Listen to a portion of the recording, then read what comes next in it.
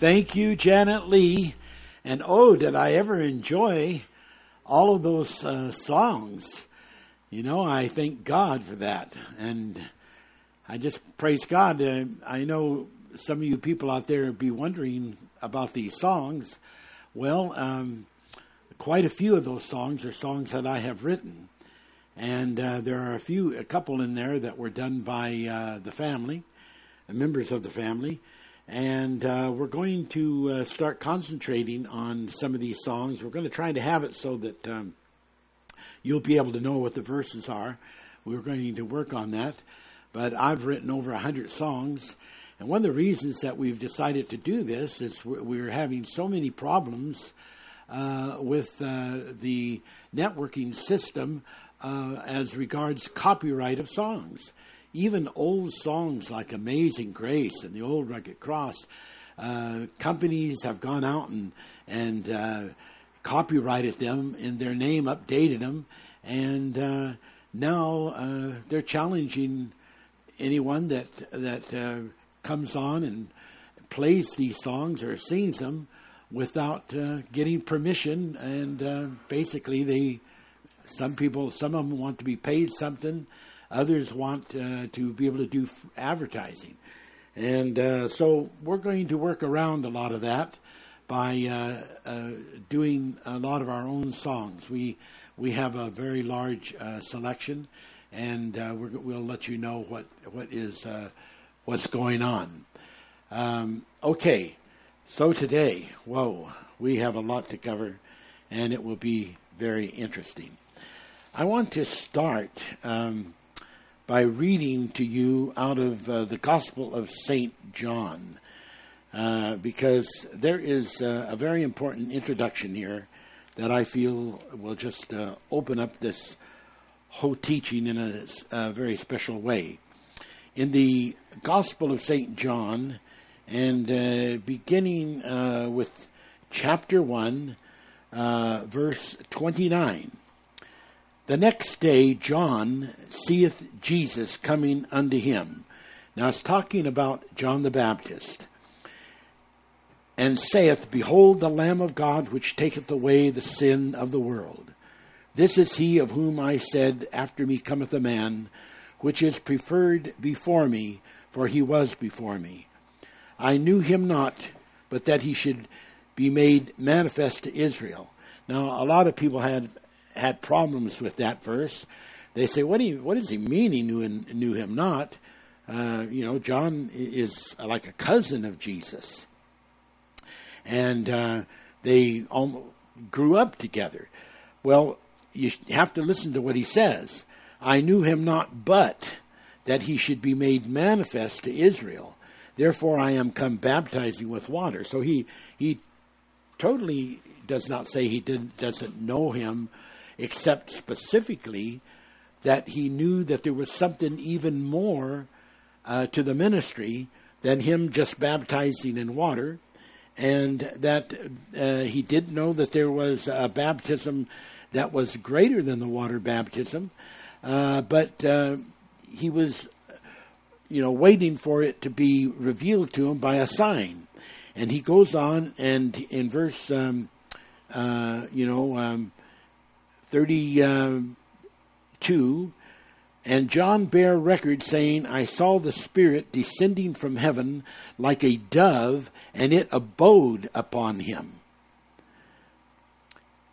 And I knew him not, but he that sent me to baptize with water, the same said unto me, Upon whom thou shalt see the Spirit descending and remaining on him, the same is he which baptizes with the Holy Ghost. I saw and I bear record that this is the Son of God. Now, this is pretty awesome, this experience here.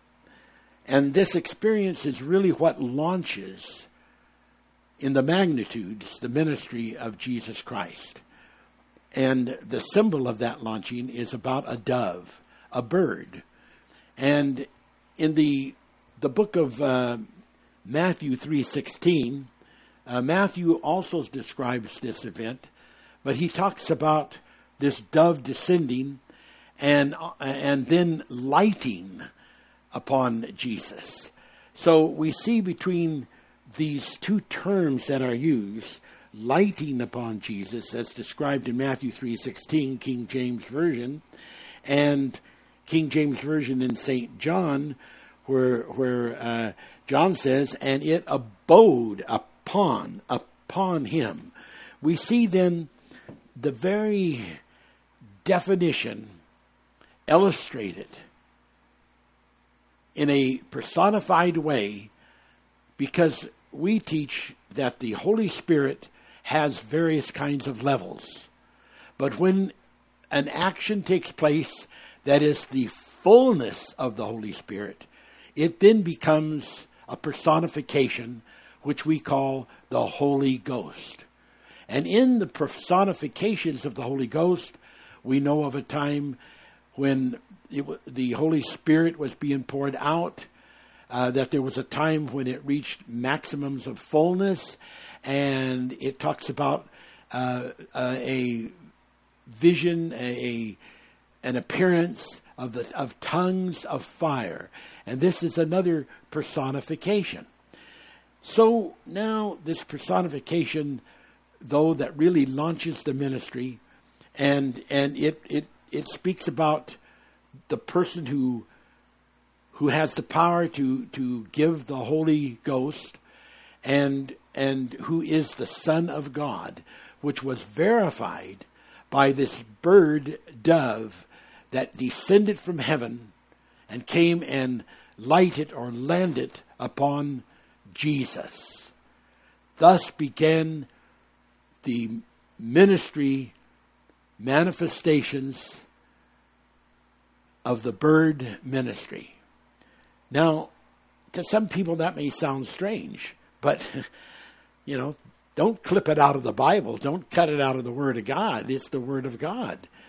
And it's very, very important that this term bird is used. And we even see in the days of Noah that there were two particular birds that went out from the ark to bring back a message. The raven, when it went out, it was just looking for a place to land and to take care of its own needs and find food. And it didn't care too much about being used as a messenger. But the dove, when it went out, it came back unless it could find the suitable purpose for its message. And when it came back, and it brought back a living substance in its mouth, which was like a symbol of peace. And we see that this dove thing, this bird thing, has been used in a very magnificent way. In fact, though there were creatures that were made prior or at the same time, as it tells us in Genesis, as the birds, they are right up there at the top of the list. For in the 20th verse of the first chapter of Genesis, and God said, "Let the waters bring forth abundantly the moving creature, and let the fowl, and the fowl that may fly above the earth in the open firmament." So here we see a distinction of two different levels of creation. Because the conjunction is so closely connected, it would appear that these two creations, the creation of the moving creatures and the fowl to fly above the earth, could have happened during the same time. And we could say the same kind of age, but I think it's even more than that. I think that there's a conjunction there of happening. And I think that the other aspect of the moving creature, that's everything from bacteria to perhaps fish and maybe a little more than that. But the thing that I think is significant is that in this particular instance of the Scripture, first indication of a personification of a named creature, fowl being a bird, is named. And it's not just a moving creature, it's not just a flying creature, but it is a named creature.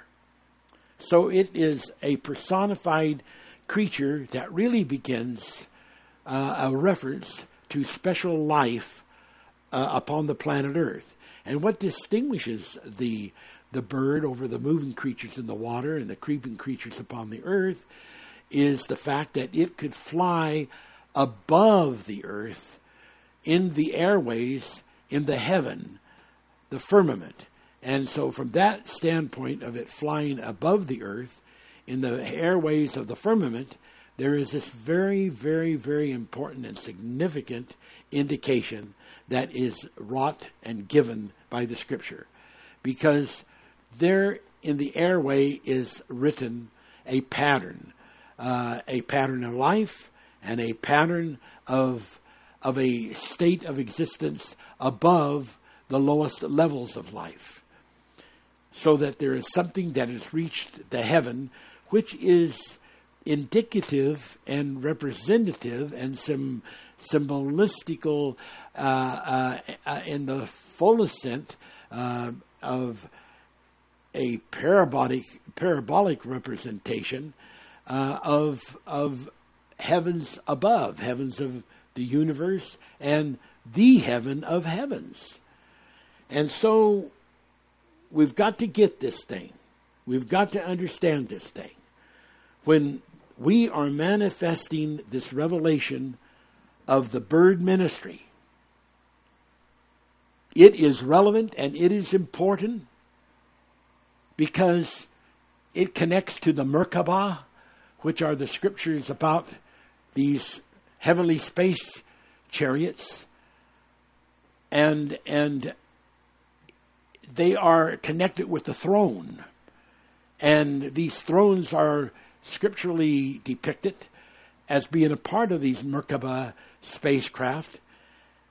And it's all tied in, not separately, but all tied into this aspect, as from my other teaching the last couple of weeks, about the bird, the living bird, and the importance of that. So I just want to make sure that it is understood, because if you miss these points, you're missing out on one of the greatest revelations of the time. Now, let me carry this a little further, and let me just show you the importance of the Holy Spirit experience, which the Holy Dove is representing. Here's what it says in the book of John, chapter 16. It says, in chapter 16, verse 12, I have many things to say unto you, but you cannot bear them now. Now, we've understood this from the last verse of the chapter of St. John, which is very, very outstanding. Verse 25 of the last chapter, verse 21, that says, and there are also many other things which Jesus did, the which if they should be written, every one, I suppose that even the world itself could not contain the books that should be written. Amen. Now, I have many things to say to you, Jesus says in chapter 16, verse 12. But you cannot bear them now. He's talking about his disciples. He's talking about his followers. He's talking about the people who are really wanting to be into the deep, concentrated things of God. But these particular things are so important to understand, because now he's going to qualify his statement. I have yet many things to say to you. Now, when I first read that, I left the word yet out because I'm wanting to make a special case of this. I have yet many things to say to you, but you cannot bear them now. He's ready to reveal them, but the people are not ready to hear them. We've had that situation in the world going on for generations of time. Paul said that the same veil that was over the eyes of the people during the age of Moses still remained it in his day over the religious world and over the people. And we see that in verse 13, howbeit, when he, the Spirit of truth, is come. Now the Spirit of truth, different people make different interpretations, but basically this is inferred as being very connected in the personification of the Holy Ghost. And this Holy Ghost ministry, which is symbolized by the descending of the holy dove, a bird, is said here in this scripture, when the Spirit of truth is come, he will guide you into all truth, for he shall not speak of himself, but whatsoever he shall hear, that shall he speak, and he will show you things to come, and he shall glorify me. For he shall receive of mine, and shall show it unto you. Okay. Can you, from this, get a galaxy understanding, at least, of the super importance of this bird ministry, holy dove ministry of the Holy Spirit, of the Holy Ghost? And how that this is spiritually climatized, spiritually symbolized, spiritually represented by this holy dove ministry. And it is saying that there are things that Jesus wanted to say, but he could not yet say them, but he would reveal them later through the Holy Spirit. Now, it's very, very beautiful, some of the things that David shared and that David said. Some of his revelation is was just so beautiful, and still is beautiful, because it's still a living word, and it's just so beautiful when we get into these kind of things, such as what David has shared. And one of the things that David shared was that the mercy of God. But then he also said, he said, the Spirit of God has taken my tongue, and I speak things by the Spirit of God that is revealed by the Spirit. Now this is David, the guy that's made mistakes, the guy that's done sins and transgressions. And then he explains these things about sin. In Psalms 103, he says, verse 2, bless the Lord, O my soul, and forget not all his benefits, who forgiveth all thine iniquity, who healeth all thy diseases. God forgives all your iniquities, not just one or two of them. And then he goes on to explain that in a more specific way. In verse 8, when he says, the Lord is merciful and gracious, slow to anger, and plenteous in mercy.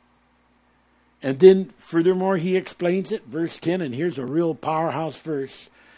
He hath not dealt with us after our sins, nor rewarded us according to our iniquities.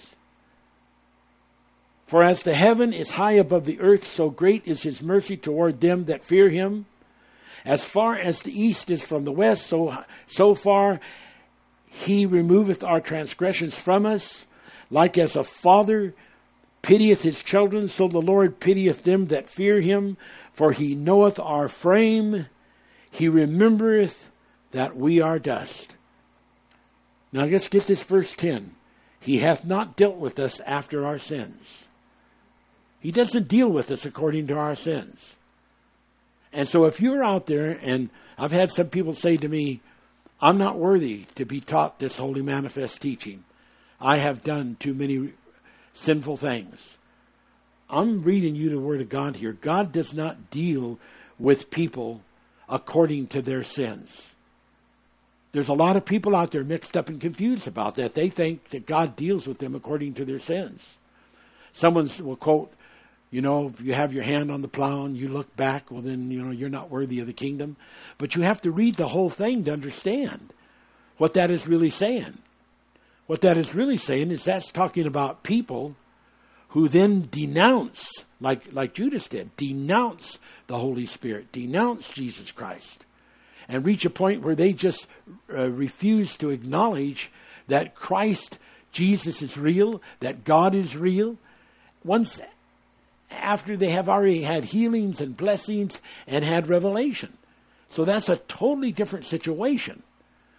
But people that have gone out and have sinned, have made mistakes, have goofed up, have trespassed against God, the Bible says God doesn't deal with us based on those sins. Oh, I know there's a lot of people preach that that's not the case, but unfortunately they don't know what they're talking about. And I want you to know, if you're out there and God has turned you to listening to these teachings, it is because you are called to know these things, regardless of yourself, regardless of your mistakes, regardless of your sins, regardless of your trespasses. Because God is not dealing with you according to your mistakes and your sins and your trespasses. He's dealing with you according to His grace and His mercy and His love and His power of forgiveness. And I want you to lift up your head.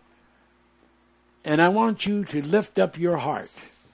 And I want you to understand that God loves you, and God has opened the doors of these incredible teachings and revelations to you, regardless of your sins.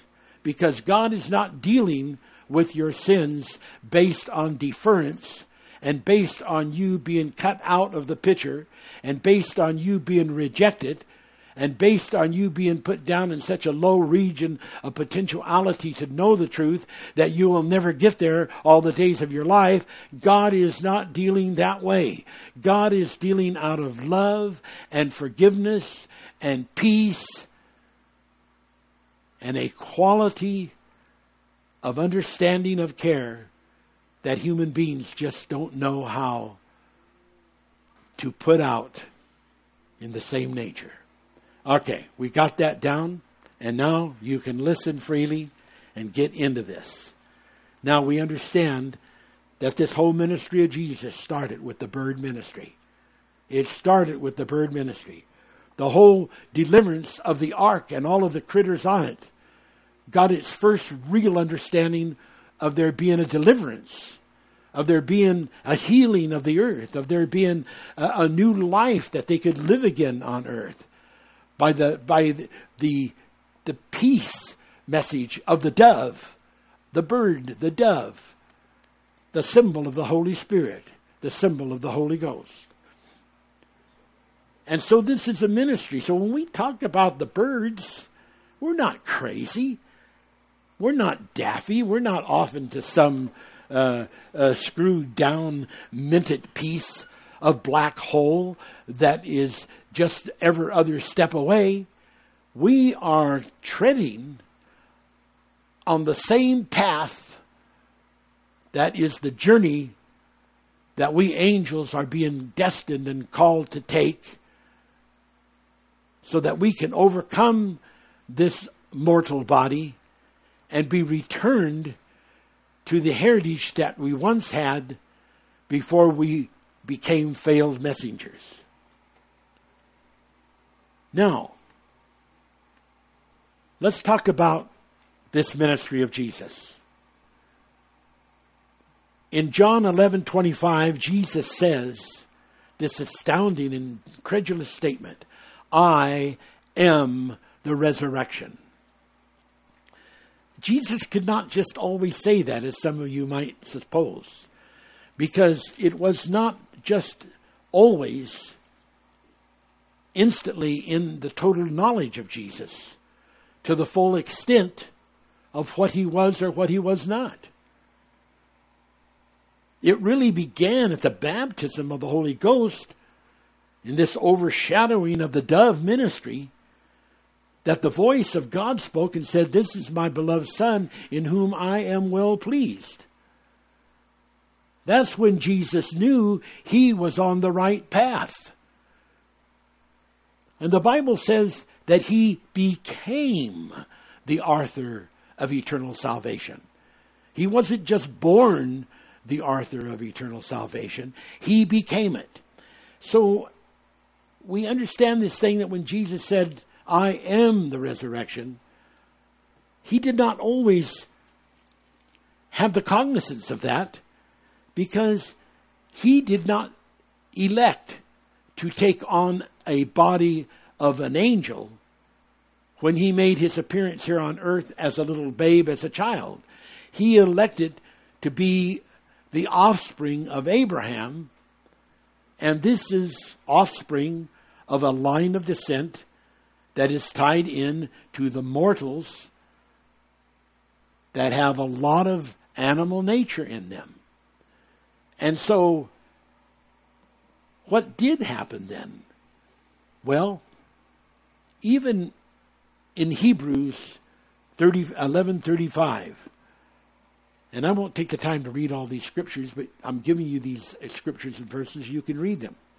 But in Hebrews 11:35, it speaks about these people of the past that were not willing to give up, even if they lost their life, because they were searching for a city not made with hands, and they were searching for a better resurrection. They knew it. They instinctively felt it. They were anointed with an unction, but they didn't know all of the specific aspects of it. But they knew there was something else out there important and supreme and utterly awesome. Now, in this verse here, let's look back in the book of John, and let's get into John chapter 5, and let me read this astounding and very awesome scripture, because it is an opening of the book of God. And it's an opening of the gates. And so here we read it now, chapter 5, verse 20. For the Father loveth the Son, and showeth him all things that himself doeth. And he will show him greater works than these, that ye may marvel. For as the Father raises up the dead, and quickeneth them, even so the Son quickeneth whom he will. So he is clearly making an example of an awesome Holy Spirit truth. In verse 19 he says, and he was answering the Jews on questions of challenge. Verily, verily, this is a double emphasis. I say unto you, the Son can do nothing of himself. Nothing. But what he seeth the Father do. For what things soever he doeth, these also doeth the Father likewise. In other words, what the Father shows me, what the Father teaches me, what the Father reveals to me is his will for my ministry. Then those are the things I will do. There's other scriptures very similar to this, in which Jesus teaches that, he will not do anything that the Father does not reveal for him to do. He does nothing of his own. He does what the Father shows him. Now, this then is a diamond hardened testimony, an unbreakable a non-penetratable testimony. What I see the Father do, what the Father teaches me to do, that's what I do. For the Father loveth the Son, and showeth him all things. The Father shows him how to do it. He just doesn't automatically have that knowledge, because he is still growing up in this body with all the cognitive inherited things of the mortal body that he has inherited from the Son of Man, Abraham's side of his genetics. And now, he said, the Father showeth me, and he will show him greater works than these, that you may marvel. For the Father raises up the dead, and it's a greater work, and quickeneth them. Even so the Son quickeneth whom he will. And this is important. Even so the Son quickeneth whom he will. People say, well, I don't understand that, because I thought the resurrection was just a general event, and the resurrection of the dead was of the good people and of the bad people, of the sinners and of the overcomers, and they were all going to be resurrected, and then they were all going to be judged accordingly. That's a different event. That's not what this is talking about. What this is talking about is specific resurrection, and this specific resurrection, specialized resurrection, very selective resurrection, is described here when it says, and it's very important that we don't miss this. Very important. The Son quickeneth whom he will. So, this isn't a general resurrection. This is a specific resurrection in which selective people are going to be chosen. So now I'm going to take a break,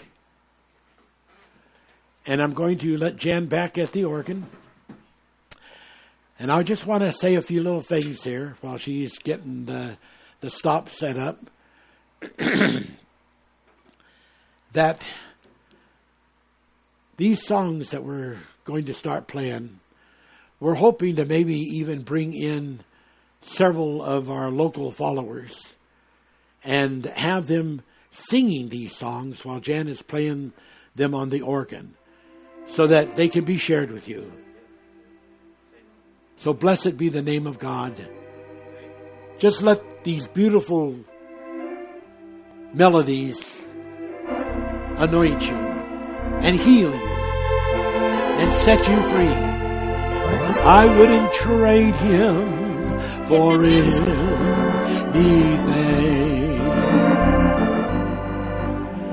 Oh, yes.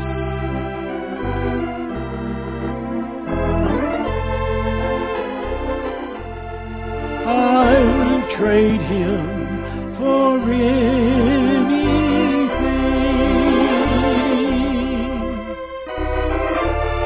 I can hear the angels' voice calling. I can see the angels' tears are falling.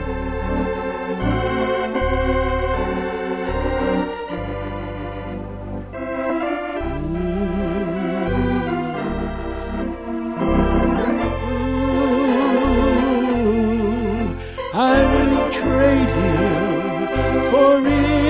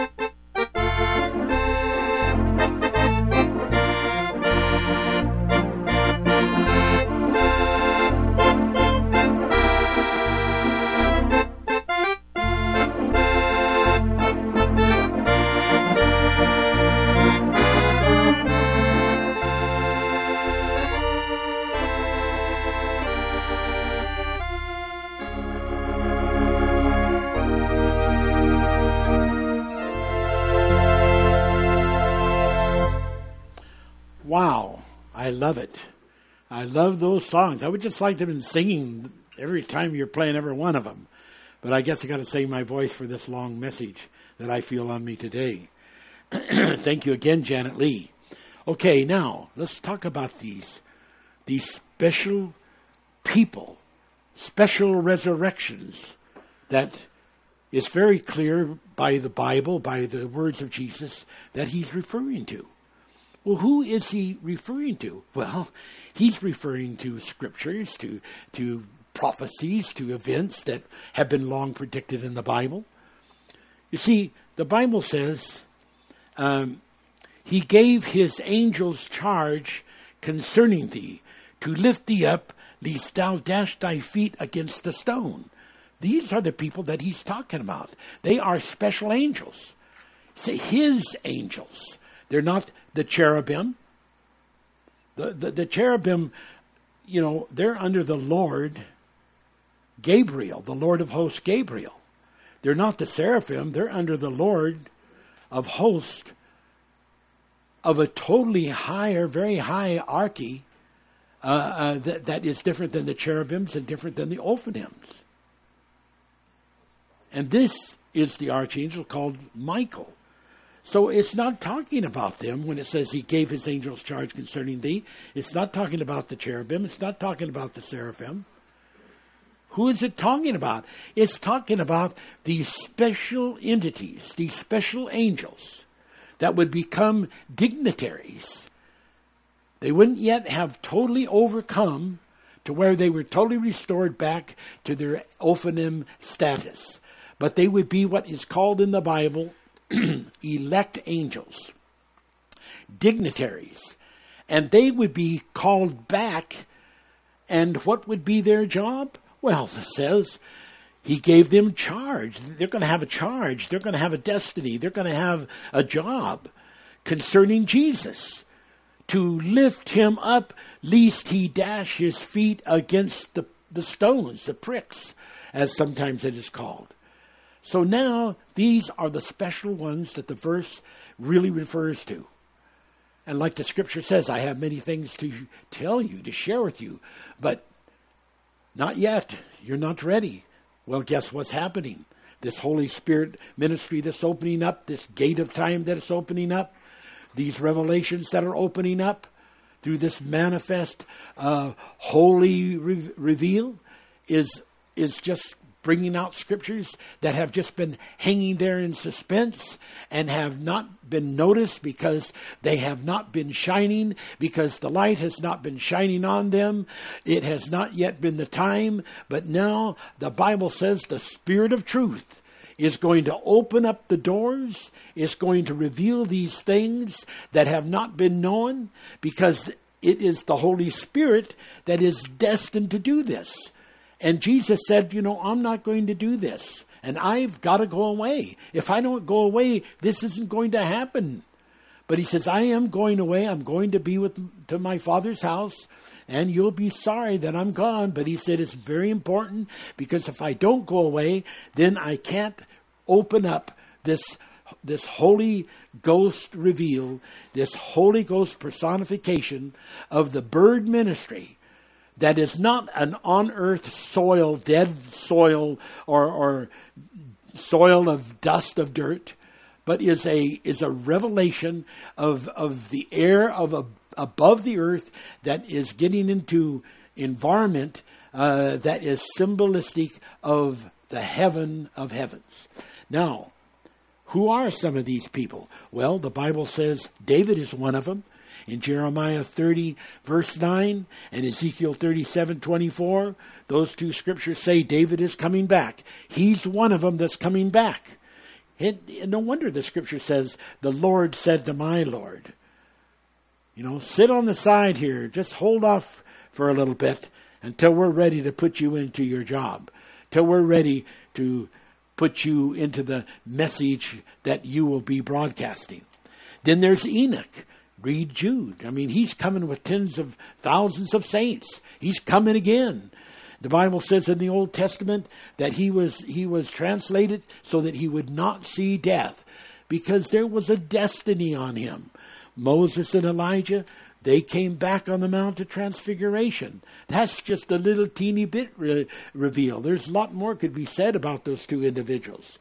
And Jacob, does it ever have a lot to say about Jacob? There's incredible revelations. We'll be into that in a little bit on some of those revelations about Jacob. And there's just all kinds of beautiful, awesome scriptures about this teaching of this holy dove bird ministry that is about the Spirit of truth, and that is destined of God, and it's about the Holy Spirit descending. That shows that it's coming down to levels where we can take advantage of it.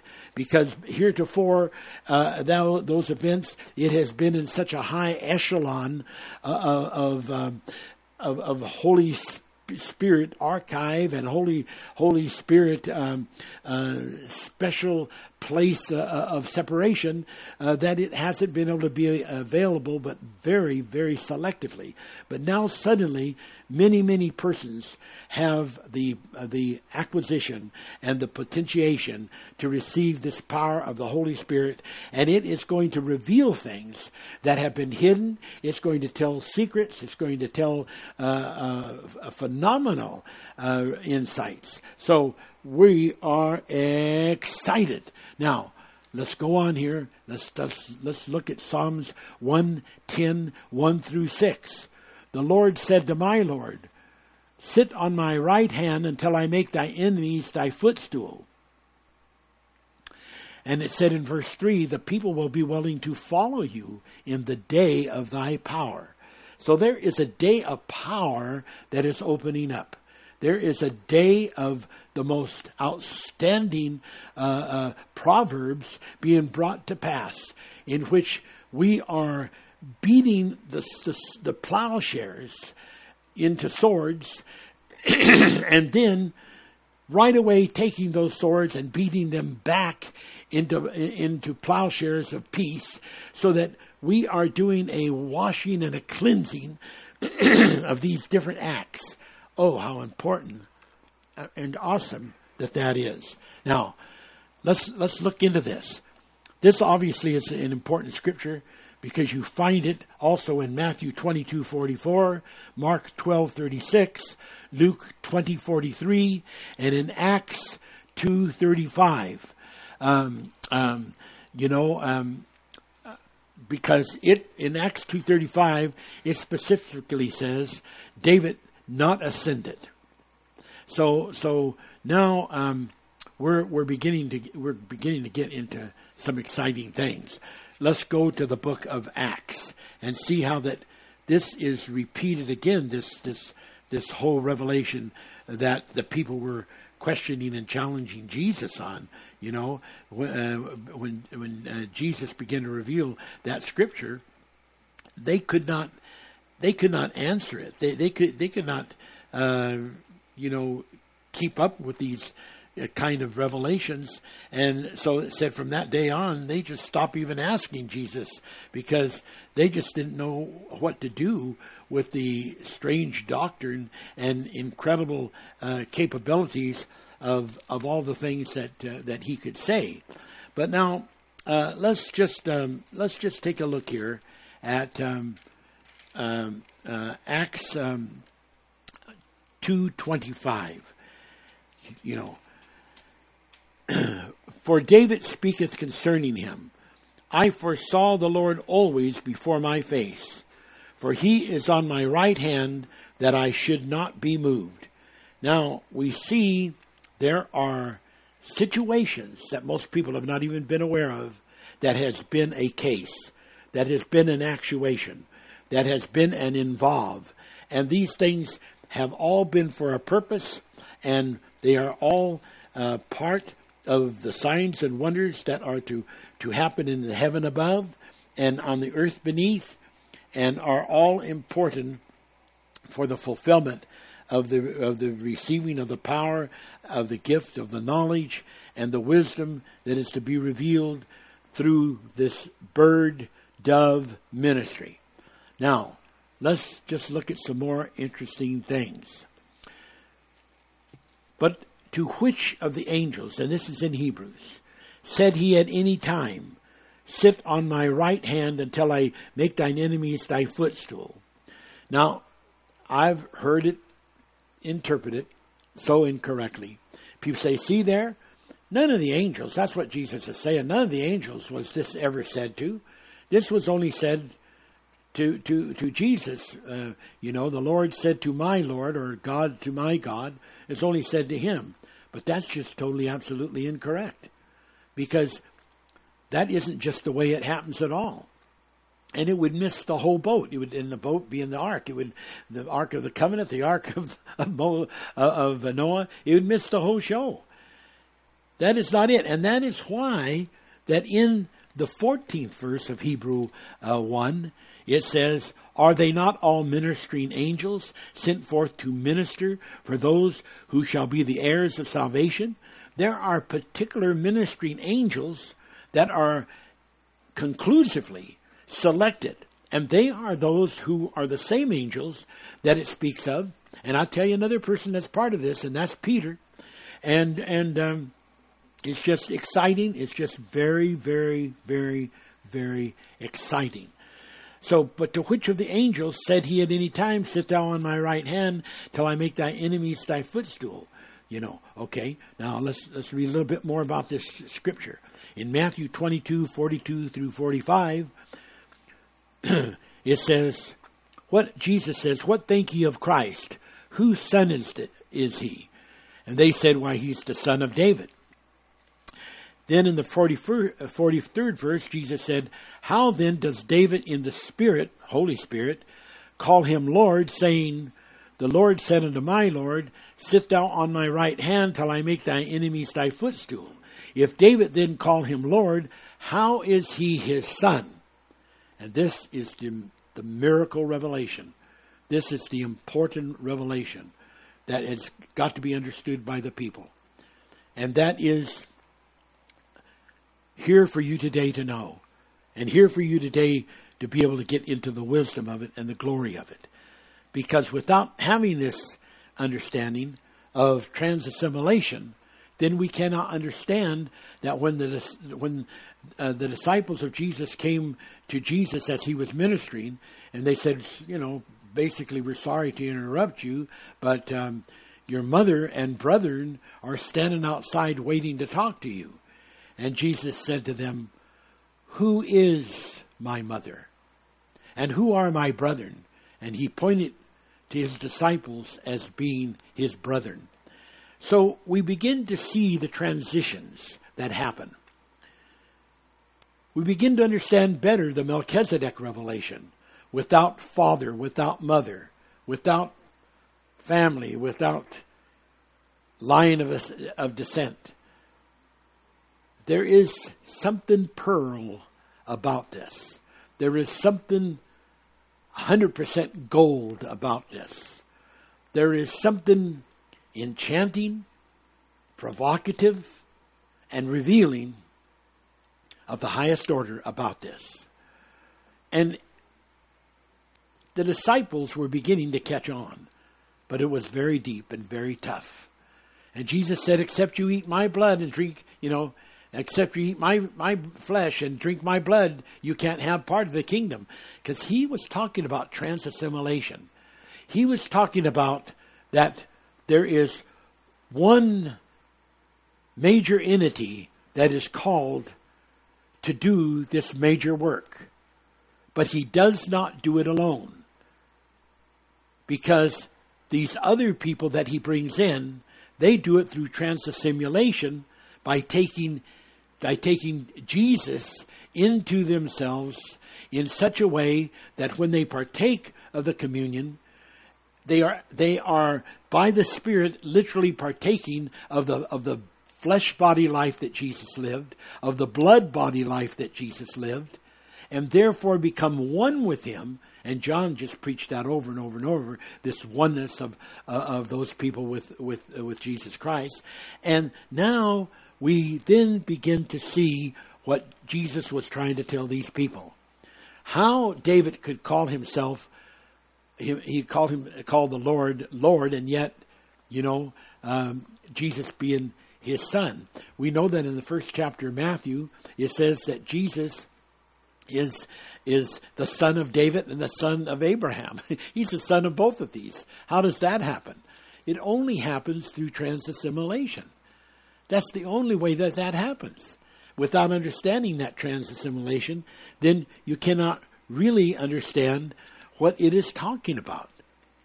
So the Bible says in Isaiah 45 through 6, the glory of the Lord shall be revealed, and all flesh shall see it. So there is something going to be revealed here that is magnification in the physical realm. It's a physical thing, not just spirit. It has spirituality too, but it's not just spirit. Then we have the incredible revelation, that is just astounding. Let me just take a break and go to Isaiah. And we're going to look at Isaiah 44, and I just want to read a couple scriptures over in that area. So Isaiah 44, and we're looking at verse 5 through 7. And here is what it says. One shall say, I am the Lord's. Another shall call himself by the name of Jacob. Another shall subscribe with his hand unto the Lord, and surname himself by the name of Israel. Thus saith the Lord, the King of Israel, and his Redeemer, the Lord of hosts, I am the first, I am the last. Here we get into the Alpha Omega ministry.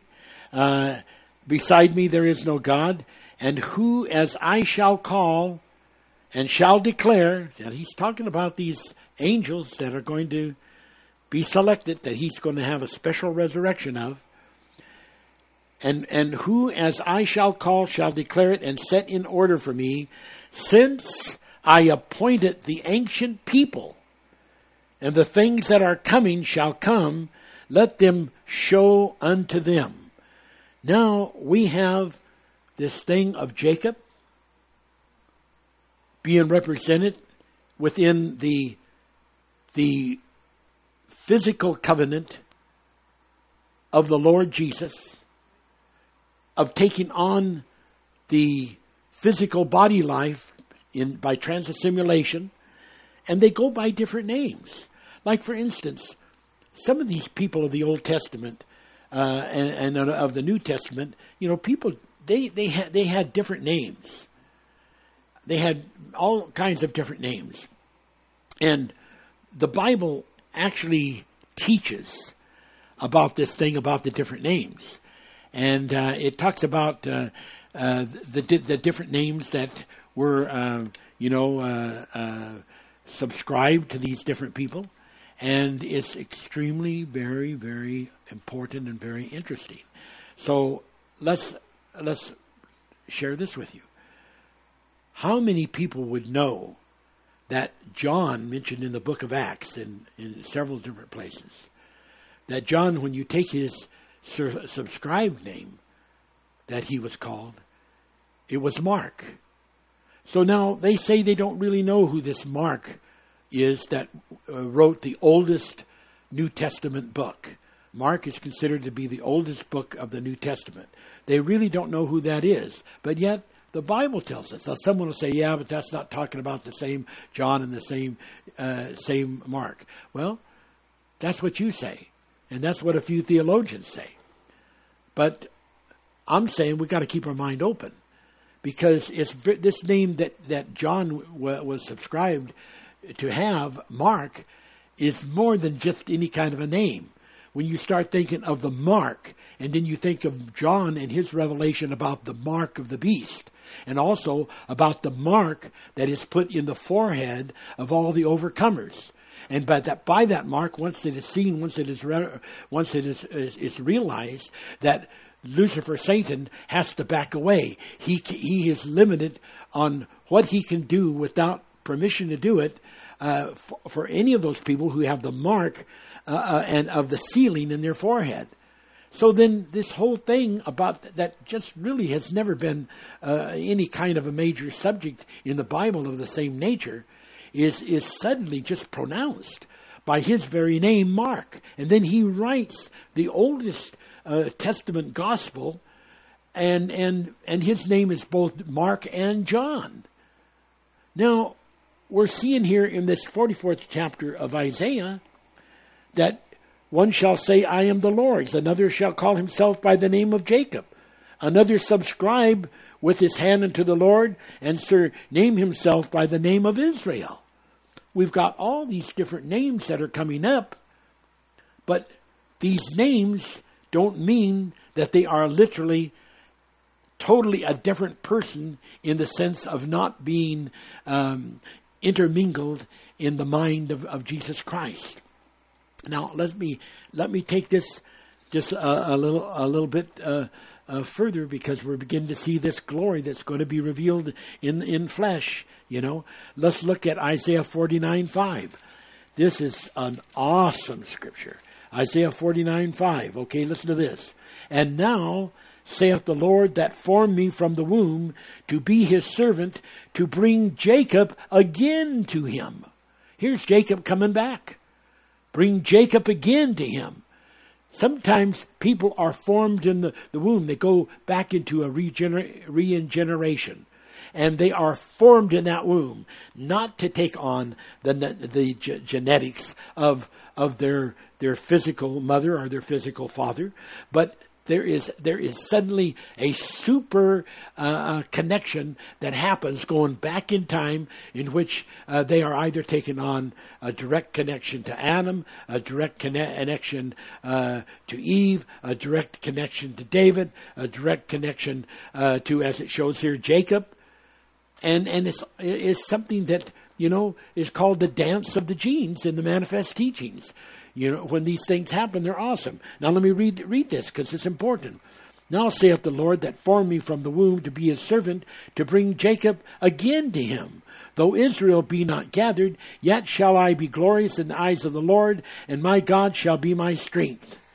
Wow. Now, is that all that we have to say? No. Let's go to Isaiah 26.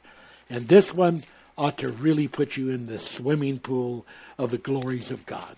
Isaiah 26, because it just puts the living touch on that. Isaiah 26, verse 19. Thy dead men shall live together with my dead body, and shall arise. Awake and sing, you that dwell in the dust. For the dew is as the dew of herbs, and the earth shall cast out the dead. Come, my people, enter thou into my chambers. Shut the doors about thee. Hide thyself, as it were, for a little moment, until the indignation be overpast. Wow.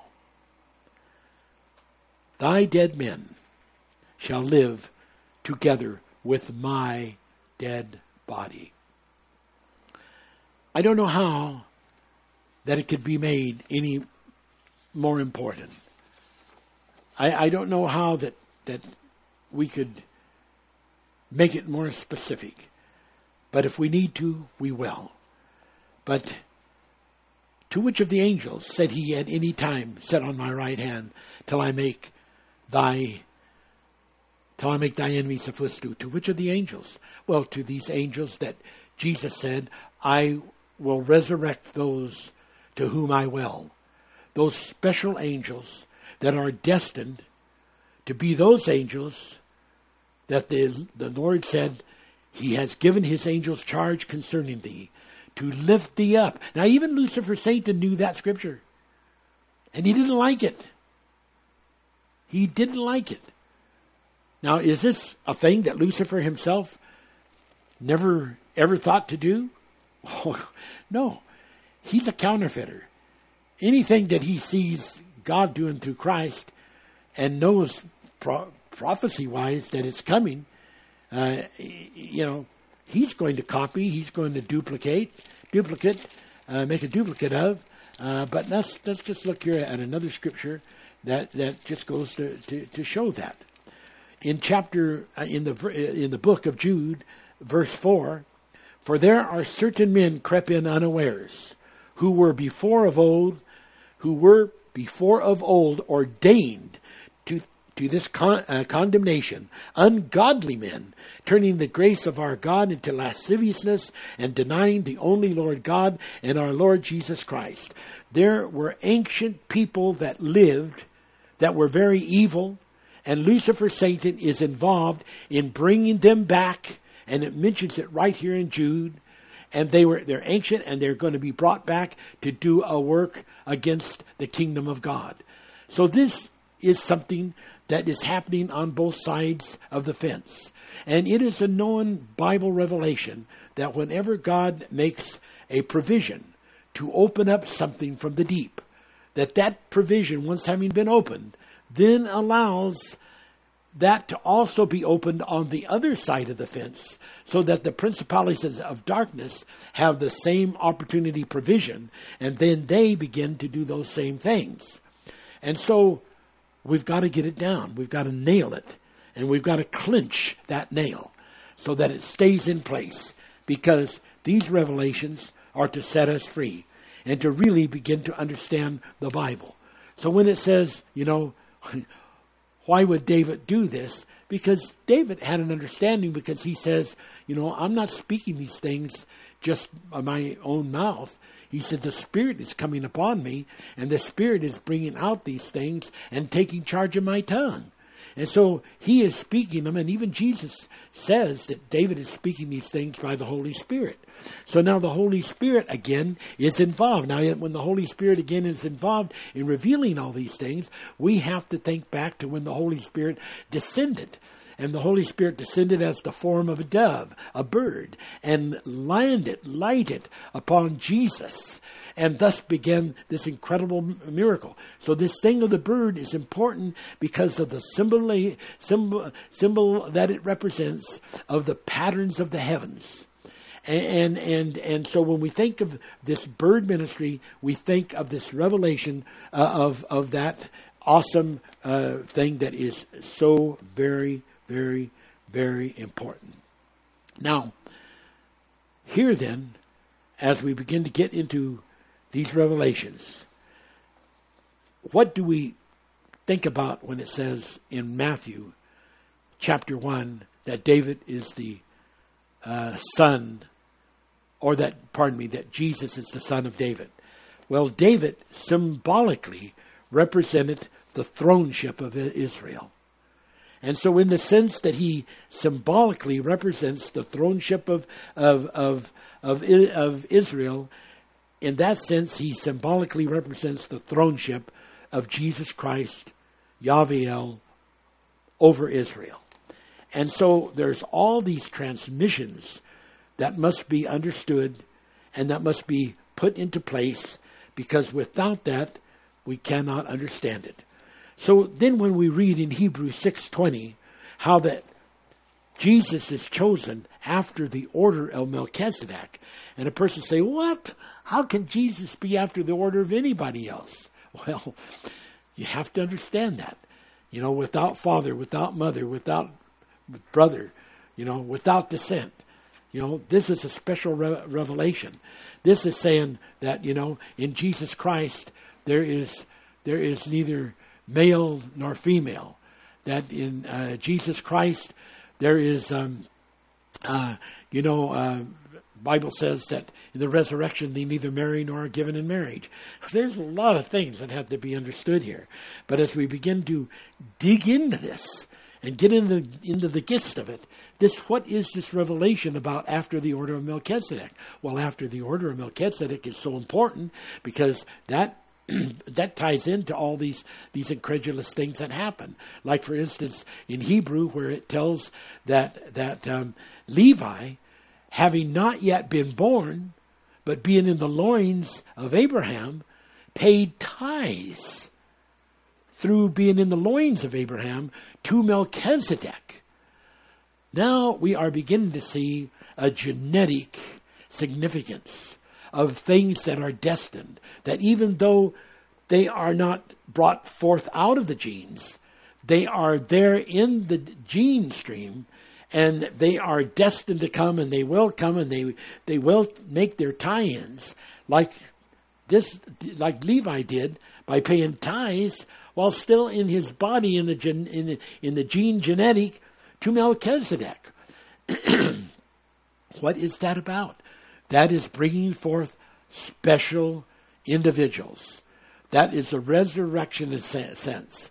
That is the regeneration sense of bringing forth specific individuals that have been destined to come and have a ministry on this earth, which is a bird ministry of the Holy Ghost dove, of the Holy Spirit being personified. Because there's the Holy Spirit being poured out, the 30-fold level, the 60-fold level, but until it is in the 100-fold level, which is the fullness of the Holy Ghost, it is not in the personified level. Therefore, it is not the Holy Ghost, it's just the Holy Spirit. Someone said, well, isn't the Holy Spirit the same as the Holy Ghost? No, because the Holy Spirit is diffused. And the Spirit can break up into many different separations and diffusions. But when it is all put into one denomination of appearance, it's all put into one order of appearance, then it's after the order of Melchizedek. And so Jesus, being after the order of Melchizedek, was all part of this ministry that was part of the bringing back of the ancients and bringing back of the select different ones who were destined to come and be a part of those who the Bible says would be charged with the ministry of bearing Jesus up, lest he dash his feet against the stones. And so this awesome revelation and this super fulfillment of explanation about not only regeneration but transassimilation is happening in our day. And the Lord said to my Lord. Who was the Lord said to my Lord? Well, when we get into Hebrews, we find out, who that really was. Because it then puts in there God, to my God. So, and it has the same information about this thing about the scripture that Jesus was bringing out, to which of the angels at any time did he say, sit on my right hand till I make thy enemies thy footstool. It's all tied into that too. So we see the God to my God is the Father God to Jesus God, or the Lord the Father to the Lord Jesus Christ Yahweh, or as some people call him with their various other biblical names. So as we begin to get into the meat of this, and we begin to see the revelation of this whole awesome, abiding truth that has just been in the state of suspense and waiting to be revealed is just being poured out, like a new wine upon the people. And blessed be the name. Okay, now I want to keep moving on because I have so much to share with you. It is so exciting, just absolutely exciting, and I don't want you to miss any of it. Okay, now let's look at a couple things. Just to give you scriptures to verify this. Who is my mother and who are my brethren? You can find that in Matthew 12:46-47. And then it says, and he stretched forth his hand toward his disciples and said, behold my mother. Now, we don't doubt that there wasn't some female disciples there, but I don't think that it made any difference. I think if he just had all men there, that he could have said, behold my mother and my brethren. Because he says, whosoever, having nothing to do with sex bias, whosoever shall do the will of my brother, which is in the will of my Father, which is in heaven, talking about the Father God, the same is my brother, my sister, and my mother. And we remember in John 19:25-27, when Jesus on the cross turned to his mother and said, Mother, thy son, turning and pointing to the disciple John. And then he looks at the disciple John and he points to his mother and he says, with his words and his expressions, John, my disciple, thy mother. That's John 19:25-27. Wow. Is that exciting? Of course it's exciting, because we're beginning to get into this total understanding.